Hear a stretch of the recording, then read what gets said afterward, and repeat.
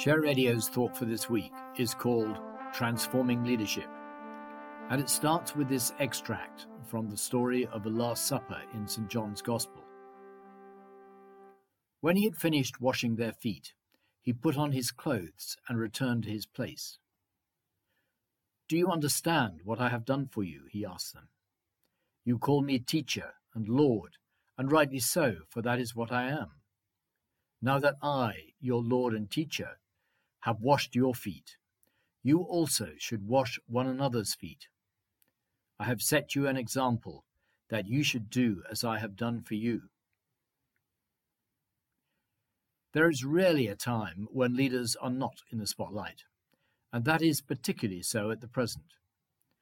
In the West, we have celebrated Mikhail Gorbachev, while in Russia, Putin has tried to play down his passing.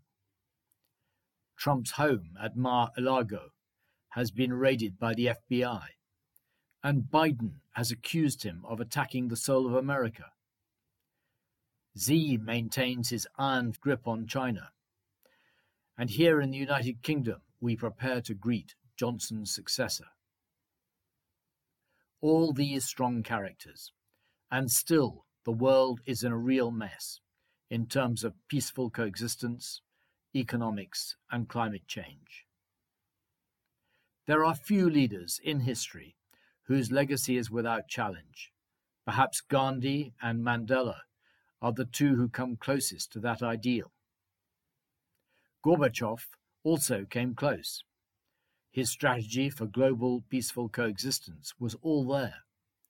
And if he had adopted egalitarian capitalism as a successor to communism, he may have led a successful transition to peace and prosperity within his own country as well. But unfortunately, the oligarchs grabbed that legacy and the country's wealth, and the rich and powerful reinstated the autocratic rule from which Ukraine and the West is now suffering.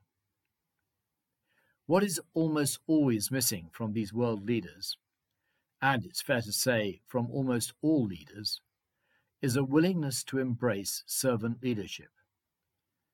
Arrogance is so often the Achilles heel of leaders, and genuine humility is hard to detect anywhere. So in this thought for the week, as our new Prime Minister takes the reins in 10 Downing Street, we call for a proper understanding of servant leadership, and we explain why disintermediation is critical to its delivery and effectiveness. I borrowed the title of Richard Higginson's inspiring book, Transforming Leadership, for this thought for the week.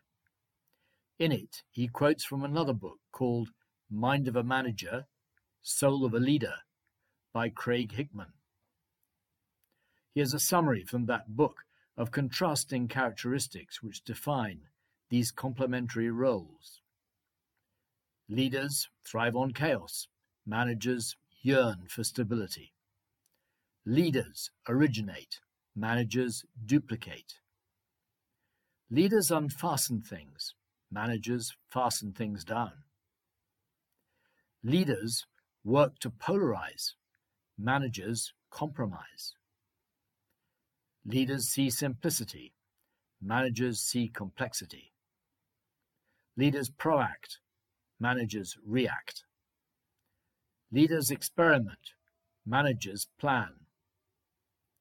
Leaders rethink. Managers reorganize.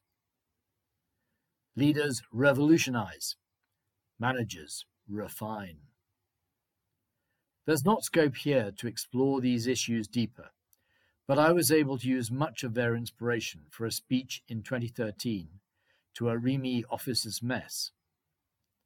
The speech ended, "True leadership is indeed serving the communities with which we interrelate in order to lead them to a better world on behalf of our children and grandchildren." The fact is that the best leaders empower others to take control of their own lives, because they know that their most successful legacy is to endow continuing progress after they've moved on. This is the essence of servant leadership. It means letting go, without fearing that well-known statement of King Louis XV of France, "Après moi, le déluge." It's not easy to achieve, and particularly for those who find it difficult to let go of control. This is why disintermediation, possibly the central feature in moving towards a more egalitarian form of capitalism, is something which leaders have to build consciously into their designs, thereby paving the way for their own redundancy. It doesn't come naturally.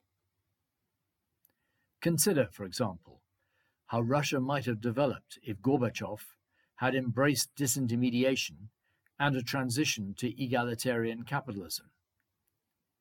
Of course, it would have been necessary to set in place a proper framework of property law, regulation, and then individual empowerment throughout Russia, and to ensure that those with business and political power could not use corruption to leverage their position in order to amass wealth and become the oligarchs of the future. However, this was, of course, not the case.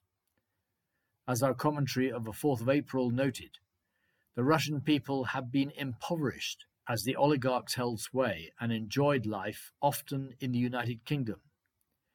See Oliver Bullock's book, Butler to the World.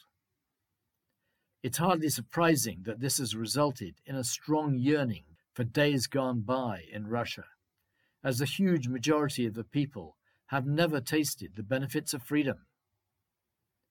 Disintermediation is a hard thing to understand, let alone to embrace.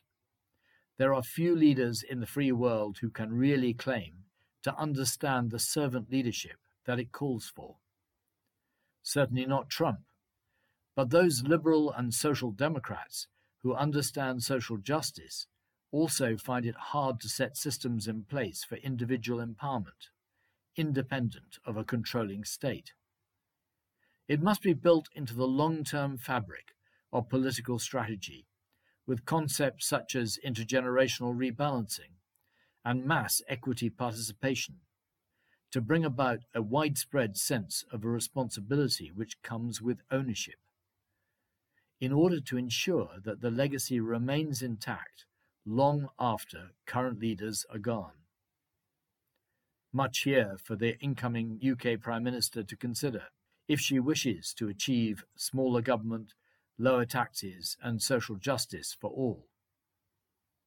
When I gave that speech in 2013, I used the analogy of peeling away onion skins to explain how successful entrepreneurs must detach responsibilities to others in order to achieve a mature organization.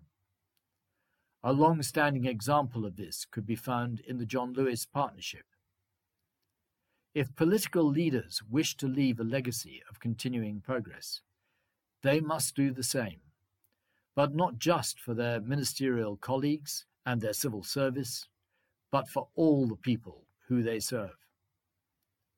This is disintermediation. This is servant leadership in action. It's not easy, and it's certainly not without risk, but it's the only way to leave a better world for our children and grandchildren.